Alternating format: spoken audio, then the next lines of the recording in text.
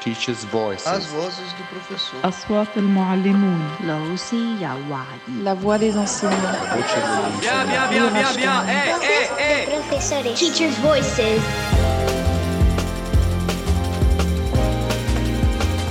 Welcome to a new episode of Teachers' Voices. I am your host, educational researcher Nina Alonso, and today we will explore, together with our special guest, Bo Scherne Thomsen, the importance of learning through play.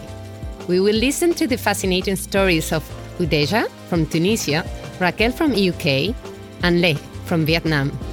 Three great educators who will share with us how play allows them to develop meaningful and engaging teaching practices in their particular context. We welcome Bo Scherne Thomsen, who is an international expert on play, learning and creativity. He is the chair of Learning Through Play and the vice president of the Lego Foundation. Hello. Hello, Nina. Looking forward to share something around play and learning.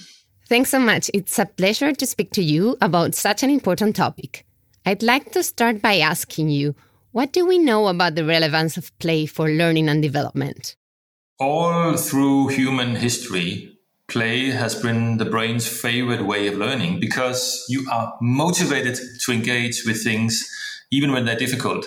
So what we have explored is that when children are curious and they are actively exploring things in the environment around them, this is the main vehicle for which they develop and learn. This is how they figure out how things work. This is how they problem solve. They come up with alternative ideas. They engage with others. And what we see as one of the really important things is they build confidence to learn new things. What is play-based learning, and what are the main characteristics of this approach? You know, inherently, play is about testing and trying out different things. Because when you test and try out different things, it's a different path, it's different strategies you use, and it improves your flexible ways of thinking, your creativity, and also your perseverance, because you have choices, you're empowered to try a few different paths. There are a few key characteristics that enable us to develop and learn that is based on play. And these characteristics are inherently examples like joy, because joy is linked to motivation and interest. So when you really are interested and you are engaged, you actually have an enhanced memory system that you activate. You keep better attention and you're more open-minded to be creative. It's also about being actively engaged, because when you are active, using multiple senses to explore the things you are engaging with in your environment, you actually have a deeper sense of the concepts and materials that you engage with. It's more practical, it's more concrete, but also it trains the brain to push out distraction. Bo, in this episode, we are going to listen to stories told by teachers from different parts of the world, working in very different contexts. First, we will hear from a teacher working in a remote and low-resource school in Tunisia. Could you tell me how play-based approaches to learning can be implemented in high, medium, and low-resource schools and learning contexts? So play can be used in all contexts and circumstances, because when children have different types of materials around them, when they are empowered to explore and express themselves through singing or dancing or different types of, whether it's free play or guided activities, they actually provide a more rich understanding of the concepts around them. So you don't need particular kind of expensive materials. You need things you are familiar with, things that are in your environment, and then to really explore and test and try out different ways of using them. In our work in the Lego Foundation, we have seen that play can happen across culture, across socioeconomic backgrounds, in all circumstances, and play is actually an equalizer.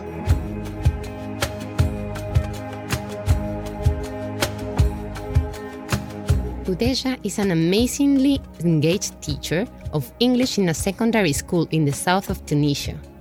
She has a very busy agenda because she commutes for 3 hours every day, but she still finds a moment as she arrives at the school one morning to talk to me. She first describes the school for us, as she thinks understanding her teaching environment is a really important part of her story. Tamarza is a remote small village, which is 1 hour far from its headquarters in Tuzar. In Tamarza, there are no facilities where kids, teenagers, or even adults go to for recreation. It has limited resources, and the dynamic is very restricted. So, education and going to school is the main recreation for kids over there, which gives a lot of responsibility for us teachers over there, because you are their education means, as well as an escape for them, as well as of any glimpse they have of the outer world. Udeja tells me how passionate she is about learning through play, and she describes some experiences she has had in Tamarza. One of the most remarkable teaching experiences I had is when I volunteered to teach primary school students. The idea came when I started asking questions regarding my students' language levels. There was a serious problem, so I wanted to see for myself where that is rooted. So I decided to volunteer teaching extra hours of English for kids. I revolutionized their classical teaching methods, methodologically and physically, making classrooms more unorthodox and empowering. I decorated my classrooms and tried to create a friendly environment for them to feel at ease and to feel welcome. We played, we sang, we danced. I used interactive play roles and games. We did karaoke. We played musicals. My students were then 10 years old. Udeja also describes a few games that have particularly been useful for her teaching. My kids love interactive activities. One that they actually adore and almost start every lesson with is Hangman. I use it to make them guess the topic of the lesson. It's a quick warm-up game and fun to play, especially when I divide them into groups. They get really competitive. For younger students aged 10 years old and studying English for the first time, I try to make them move in the classroom as much as I can, making them use all their senses. Because I believe that learning takes place when the mind is able to put together information from all the senses and make a connection with past learning. One helpful game is I Spy with My Little Eye. So I pick a color myself and they have to run and touch things in our class, saying this, that, so at the same time they are touching, talking and looking at things, and simultaneously they are translating colors, names in their minds, since, as I said, it is their first encounter with the English language. Udeja also wants to describe the many types of ways in which the kids found joy in her learning methods. I met them years later and they still learn our songs by heart. They loved English. They threw me surprise parties as a gesture of appreciation. They said they wish I was teaching math and science. They said they would never miss a class. They came to me when they were sad, when they were happy. They wrote me letters. They shared their diaries with me. We were not just teachers and students, we were family. What Udeja shares with us exemplifies what Bo highlights about the main characteristics of play. A characteristics of play-based learning is really about it being meaningful. So when things are meaningful, whether it's for children or younger children or older children, even adults, it's really what separates just memorization of facts with things that are deeper learning, things that connect to things you understand, and it builds on what's already known from your own experiences. Thanks, Bo.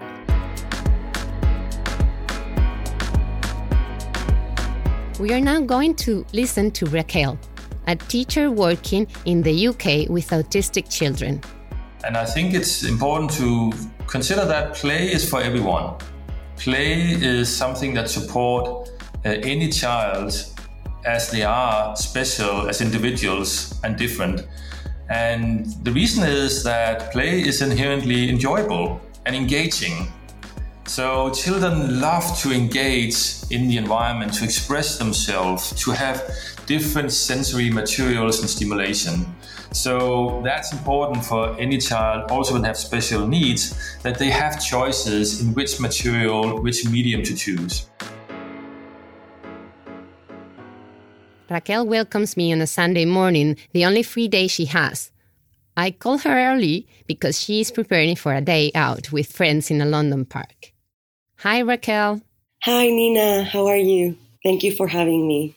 Raquel first paints a picture of her teaching context. I teach in a small primary school for children with autism in London.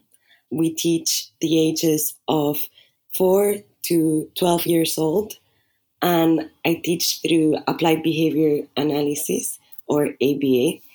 They also have group lessons as well, but we focus a lot on the one-on-one teaching experience. But we also, through the one-on-one, help them to make friendships and interactions with their other students around them. I asked Raquel if she could describe how playful learning is useful in her daily practice and to give us an example of a way in which she has applied it to a student, considering that she spends so much time in one-to-one teaching. In our school, we use a lot of games and playing with the child in order to teach them everyday communication skills. I once was working with a girl that did not speak at all. She just sometimes repeated some nursery rhymes, but her words didn't have a function. We use play a lot and the child's motivation to teach. By observing my student, I found out that she was really motivated by messy play and sensory play. So she would really enjoy to play with water, with rice, with sand.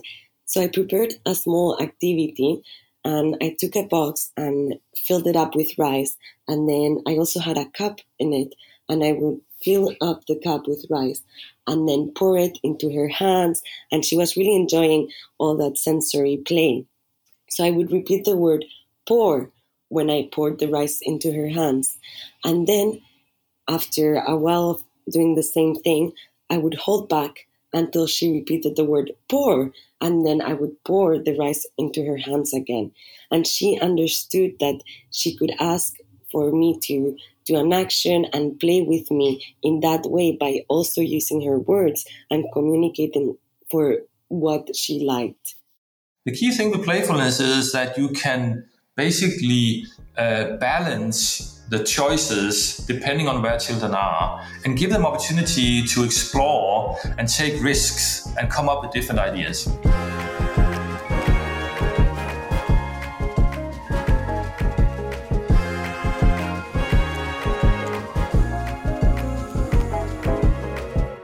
Raquel explains the kind of rewarding moments she has had in her practice. She illustrates it with a particular experience she shares with us. So one of the most rewarding things about this experience is that my child learned how to speak, how to use her words to ask for things. And she then stopped crying a lot and shouting because she knew how to communicate her needs without having to engage in this behavior.